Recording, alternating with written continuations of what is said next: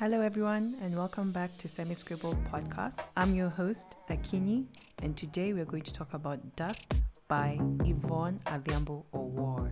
Let's get into it. First of all, I'd like to give you a little background to my relationship with this book. This book has taken me ages to complete or to finish. Not any fault of the work of art that this book is, but all to do with myself. When I first got the book, I had just completed my my last postgraduate degree, and I just wasn't in a position, to be honest, to dive into reading this work of art. I attempted to read it. I read the prologue and I think chapter 1, and the prologue and chapter 1 are so dense, which I think is a good thing, that they arrested my emotions immediately.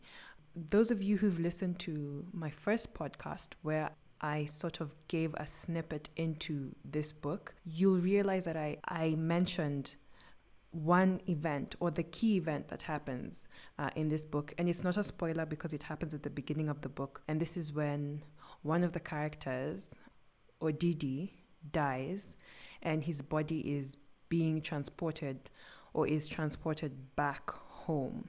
And home in this context is northern Kenya. The body is being transported via aeroplane by his father and his sister. And there were so many emotions that were evoked in that prologue and in the first chapter that I told myself, you know what, Akini, there's too much going on here. There's a death that confronts us in the prologue. There's the whole aspect of funeral planning that happens in chapter 1. All things which are triggers for me. And I thought, let me just get myself in the right headspace and then tackle this book again later. As I was thinking about starting this podcast, I knew Dust would be one of the first books that I would review because I wanted to read the book. I wanted to get through it and I wanted to be motivated to do it. And this podcast was a great motivation to do that. So I decided about a week ago that I would have a readathon, or I would embark on a readathon in order to complete Dust. And I gave myself 48 hours to go through the book. If you follow me on Instagram, then you would have seen how that went. I did not complete it in 48 hours. I completed it just over 48 hours. And let me tell you, it's been a week since I finished the book and I miss it. I miss reading Dust. That's how great the book is to me. It completely transports you into another realm. You'll forget where you are. I guess what I'm trying to say is I've seen a lot of people complaining that it's a difficult book to get through. I think that's because of the amount of attention that you're paying to the book. It's not a book that you read quickly in between tasks. Well, if you can do that with this book, then all power to you. This is a book that you dedicate time to. You really immerse yourself into it because it demands that type of attention. And I am glad that Yvonne demands that attention from us for this work of art. I really want to look at 3 things when I'm going to discuss this book because as usual, I don't want to give spoilers. I really want you guys to go out there and engage with the book. I will look at some themes that came across to me from this book. I will also look at some of the characters and the thoughts and feelings invoked in me. I will also look at some of the themes that came across to me and look at the characters because that's what Semi Scribbled Podcast is about. What is Dust about? Dust is about so many things, but one of the key things that jumped out to me is that it's about family and the relationships within a family. The very intricate, the very complicated relationships that exist in families. And Yvonne brings this out so well in the Oganda family. At this point, I need to put up a disclaimer and say, I am not well versed in the Luo, so I might not pronounce the names properly, and I am already seeking your indulgence. Please forgive me for not pronouncing these names well. There are layers and layers of things that are happening. There are triggers, another warning label. It'll trigger you. I was especially taken aback by the relationship between Akai Ma and Arabelle. Akai is the mother. She's the mother to Odidi and Arabelle. Arabelle is the younger sister to Odidi. Wow, this relationship is one of those that hits you in the prologue. It hits you in the prologue, not in the prologue, I think in chapter 1 is where you get hit by the complicated relationship of mother and daughter and how the mother receives her daughter back home. Because Arabelle has been away from the country and comes back when she learns of Odidi's death. This is the first time that mother and daughter are meeting after a long time apart. And it just blew me away. And that's why I said I said this 2 weeks ago, that this book and the series I May Destroy You put me in the same emotional space where it's a real scene that is displayed or comes through the pages. That we are expecting everything to be, yes, there should be mourning and there should be sorrow. But Akai's visceral reaction to seeing her daughter and the daughter's reaction to how the mother has received her, it's so real that it took me a while to get past that chapter because I was just like, what is happening here? But also, why is it so relatable? Not on a personal experience, but because of the emotions that Yvonne puts across in her words, you definitely feel that if you were in the position that Arabelle was in, or that Akai was in, that their reactions made sense. When death occurs, there is no right reaction, to be honest. But we do have expectations as a society to people who are mothers. We expect them to behave a certain way towards their children, especially if they haven't seen their children in a long while. And we expect children to react a certain way towards their mother. But in this strange occurrence, the reactions are so wow. And yes, I just said wow because I don't have words to describe them, other than it was a very real reaction. And it really does assault you because it immediately signposts that this book is not going to be the run-of-the-mill book. It's going to take you through the paces in terms of your emotions. That being said, we also learn about the relationship between Nupir. Nupir is the father, and Odidi. So Nupir and Odidi, their relationship is just as complicated as Akai and Arabelle's relationship. Being set in Kenya, we do understand that most of the fathers of a certain age are not really well tuned with their emotions or do not display their emotions very easily. So Nupir's reactions in the prologue and in chapter 1 are very expected, but how he receives Arabelle is different. He's very in tune with Arabelle, even as he sort of maintains this exterior persona of a former military man. He still manages to reach his daughter in some form of ESP type of situation. There is a connection between Nupir and Arabelle that is solid. You can tell that already from the beginning. And we explore why this relationship is that way. And without giving away too much, it's such a relief to see that Nupir is sort of a solid pillar for Arabelle throughout this book, and that she also does lend that solidness back to him when he needs it. That brings me to the theme of transitions. I wasn't really expecting to discuss this theme here. I thought I'd discuss it a little bit later, but it's good to delve into it now that we're discussing the relationships in this family. There are transitions that happen. Transitions in the relationship, transitions in states of mind do happen in this book, but they happen beautifully. They flow like within the chapters, which is why I say you need to really be present when you're reading this book. It's very exciting to see how Yvonne recognizes that some of these transitions are of a very transactional nature. And that brings in two characters. One who is as good as family to the Ogandas, and that's Galgalu, and the trader. Galgalu he's grown up with the Ogandas.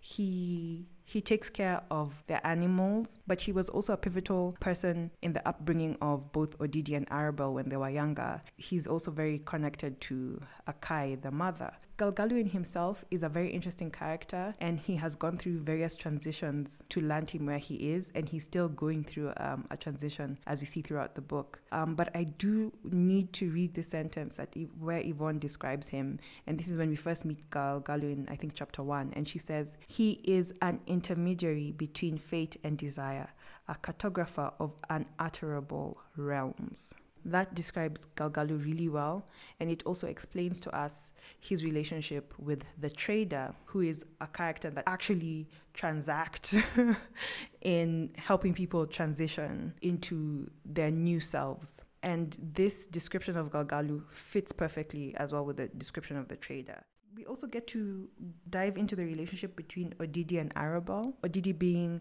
what we all want big brothers to be: a protector, a champion, our cheerleader, our personal person. That's what Odidi is to Arabelle. And we see how he has carried her through their beginnings. So from school, how he was really there to champion her. Arabelle, in the beginning, was a very shy child, which, from what I've told you about the relationship between Akai and Arabelle, I think it should have already come through that she was really shy and she was quiet and kept to herself. But Odidi did the most in order to make her feel comfortable and to nurture the talents that she had, because Arabelle is deep in her roots and an artist, a creative, and that was not really received well by her parents or in school. And this talent that he really pushed her to nurture in herself is what leads to them separating ways.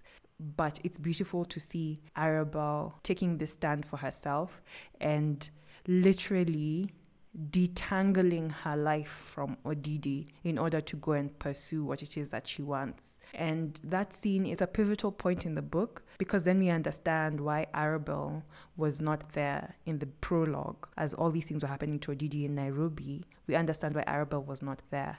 For me, that was powerful, because I am also going on this journey of sort of allowing myself to do the things that I want to do and not just being that person who is people-pleasing all the time. So seeing Arabelle flourish and becoming this woman who decides to do what she wants. Flourish, I'm using flourish very liberally here, but seeing that happen was exciting for me. Odidi doesn't really take it well when Arabelle decides to fly the nest, as it were, but he knows that he has been building her up, and we as the reader know that he's been building her up to this moment, so it does make sense. And even though they're not physically together, the strength of their bond, the love that they have for each other, is otherworldly. They are always connected. Even in death, they're still connected. Some of the themes that I wanted to discuss in the book, other than just looking at the way relationships can be so complicated and intricate within families, I also wanted to look at the major theme that comes across, and that is memory. I love how Yvonne delves into memory in this book, because she doesn't just term it as memory. Memory in this book is history. Memory in this book is nostalgia. And it's not just the individual memory of the characters. This is a part of the book, I think, that really causes us to reflect as Kenyans. I learned so much in this book about the history of Kenya that, yes, in GHC, and I think I'm giving away my age here, when we tackled geography, history, and civics in primary school, we got the very whitewashed version of what happened in order for Kenya to gain independence. Dust gives you the grimmer version, the real version. It tells you the real costs that were paid for independence to be gained, and it asks you to think about whether what we have really is independence or if it's just a continuation of oppression under different regimes. I love that it came out through the other themes, so it didn't feel like you were being lectured. It just felt like you were learning something new. That came out through the memories of the characters. In particular, Nyupir. There's also Nyupir's former colleagues, Petras and Ali Dida Hada, who come up in this book. And through these characters, we get to understand exactly what happened and why we are where we are today. And in fact, what kept coming across to me through all of Dust and through all of the themes of Dust is that life is generally a circle, or you could say history repeats itself, or you could say there is no end of the journey. And that is a pun, because the ranch where Nyupir or the Ogandas settle and live and call home is actually called End of the Journey in Luo. And I'm not going to say it because I don't want to butcher it. Please forgive me. I love how, this is an aside, but I really love how Isaiah Bolton, who is another character very much connected to the Ogandas, butchers this name.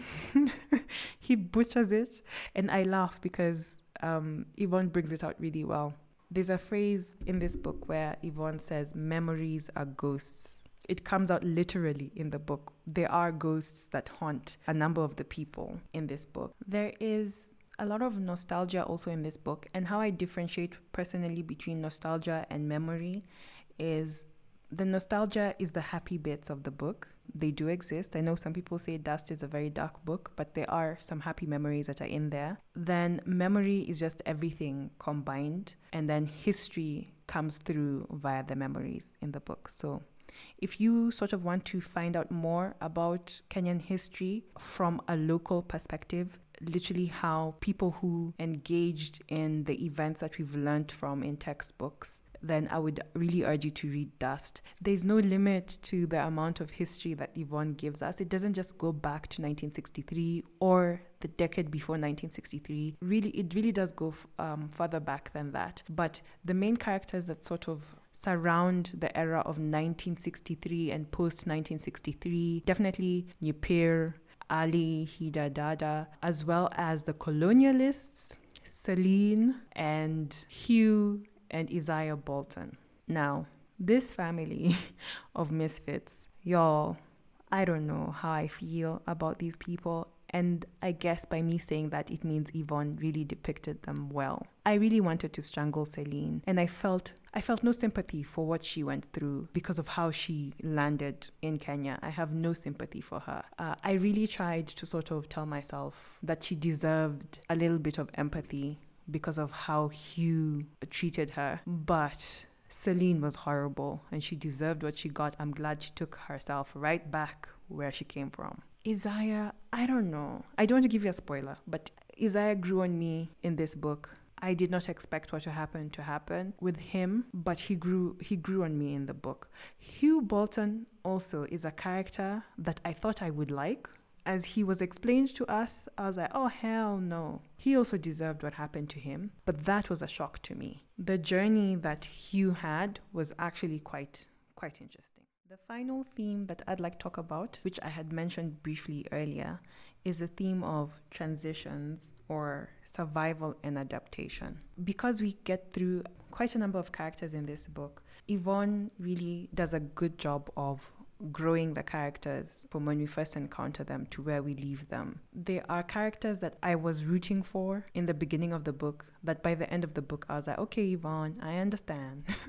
I understand why we are here with this character. But this and memory are the two themes that really spoke to me in terms of life lessons, that you cannot remain stagnant. Even the landscape in northern Kenya has not remained stagnant. We learn of swamps that appear and disappear. We learn of rivers that burst their banks and then revert to where they were before.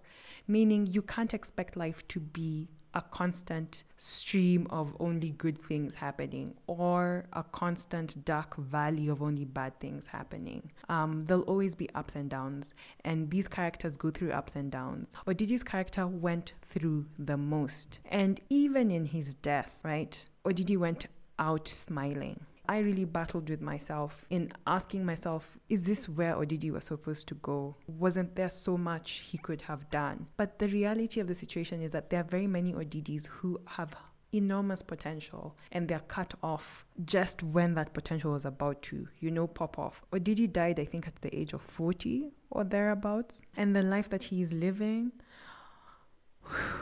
yes. So looking at these characters, even Arabelle goes through the most. And there's a hint of what Arabelle actually goes through when she leaves the country. We're always left guessing in terms of what actually happened. I, of course, being the semi-pessimist that I am, thought that something really grave had happened to Arabelle. But the ending of this book spun me right around, and I said, Yvonne, are you going to write a part 2 to Dust? Because I will read it. There's some questions that you left me with. Really, there were questions that I was left with. And I didn't think that when I'd get to the end of Dust that I would want more, but here I am craving more of it. We are left with questions because that's life. That's what life is. The main lesson for me here is adapt or die. You need to survive, if not thrive. And in your survival, aspects of adaptation are required.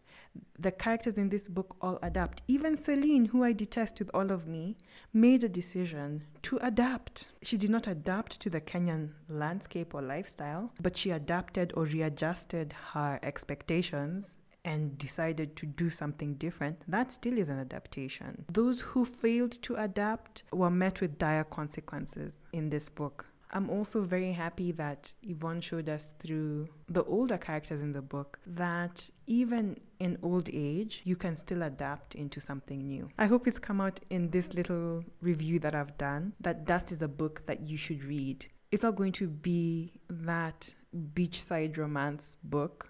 This is a book that you need to be present for and pay attention to, but the rewards at the end of the book are worth it. I would say dedicate a weekend to just reading it. And that way it'll be more pleasurable. It'll be like this epic movie that you're watching, you know? There's so many wonderful scenes to get lost in. I am so thankful to Yvonne for writing this book. I can actually say it's one of my favorite books. Shout out to the Nook Kenya, who was following my readathon progress on Instagram. They have a little review on their Instagram page about this book, and they said that the book was a little bit difficult to read because of the grammar, the words, you know, the vocabulary in the book. Yes, I also read the book with my phone near me, and I Googled the words, honey. I did. Finally, my last word about Dust. The version of the book that I had a lot of, I don't know what to call them. There was a paragraph repeated. There were some missing words. There were some things that were jumbled up. Avoid this version that I have and get yourself a different version. Nevertheless, that did not take away from my joy in reading the book. Ladies and gentlemen, we have come to the end of this episode of Semi-Scribbled Podcast. And as usual, I will leave any links in the description box below for you to easily access. If you'd like to follow us on social media, please do. Our Twitter account is at podcast_semi. That's on Twitter, podcast_semi. Instagram is the same, podcast_semi, podcast_semi. And we are active on both platforms, and you can reach out to us there via DM. If you, however, want to write us a love note, we would really appreciate it. And you can send us your love notes at semiscribbledpod@gmail.com. That's one word, semiscribbledpod@gmail.com. Thank you so much for sticking it out with me for this episode of Semi-Scribbled Podcast. Our next episode will be coming out in 2 weeks. Yes, I've decided this will be bi-weekly to give me enough time to read and digest so that I can come back to share with you. Other than that, asanteni sana and see you next time. Bye.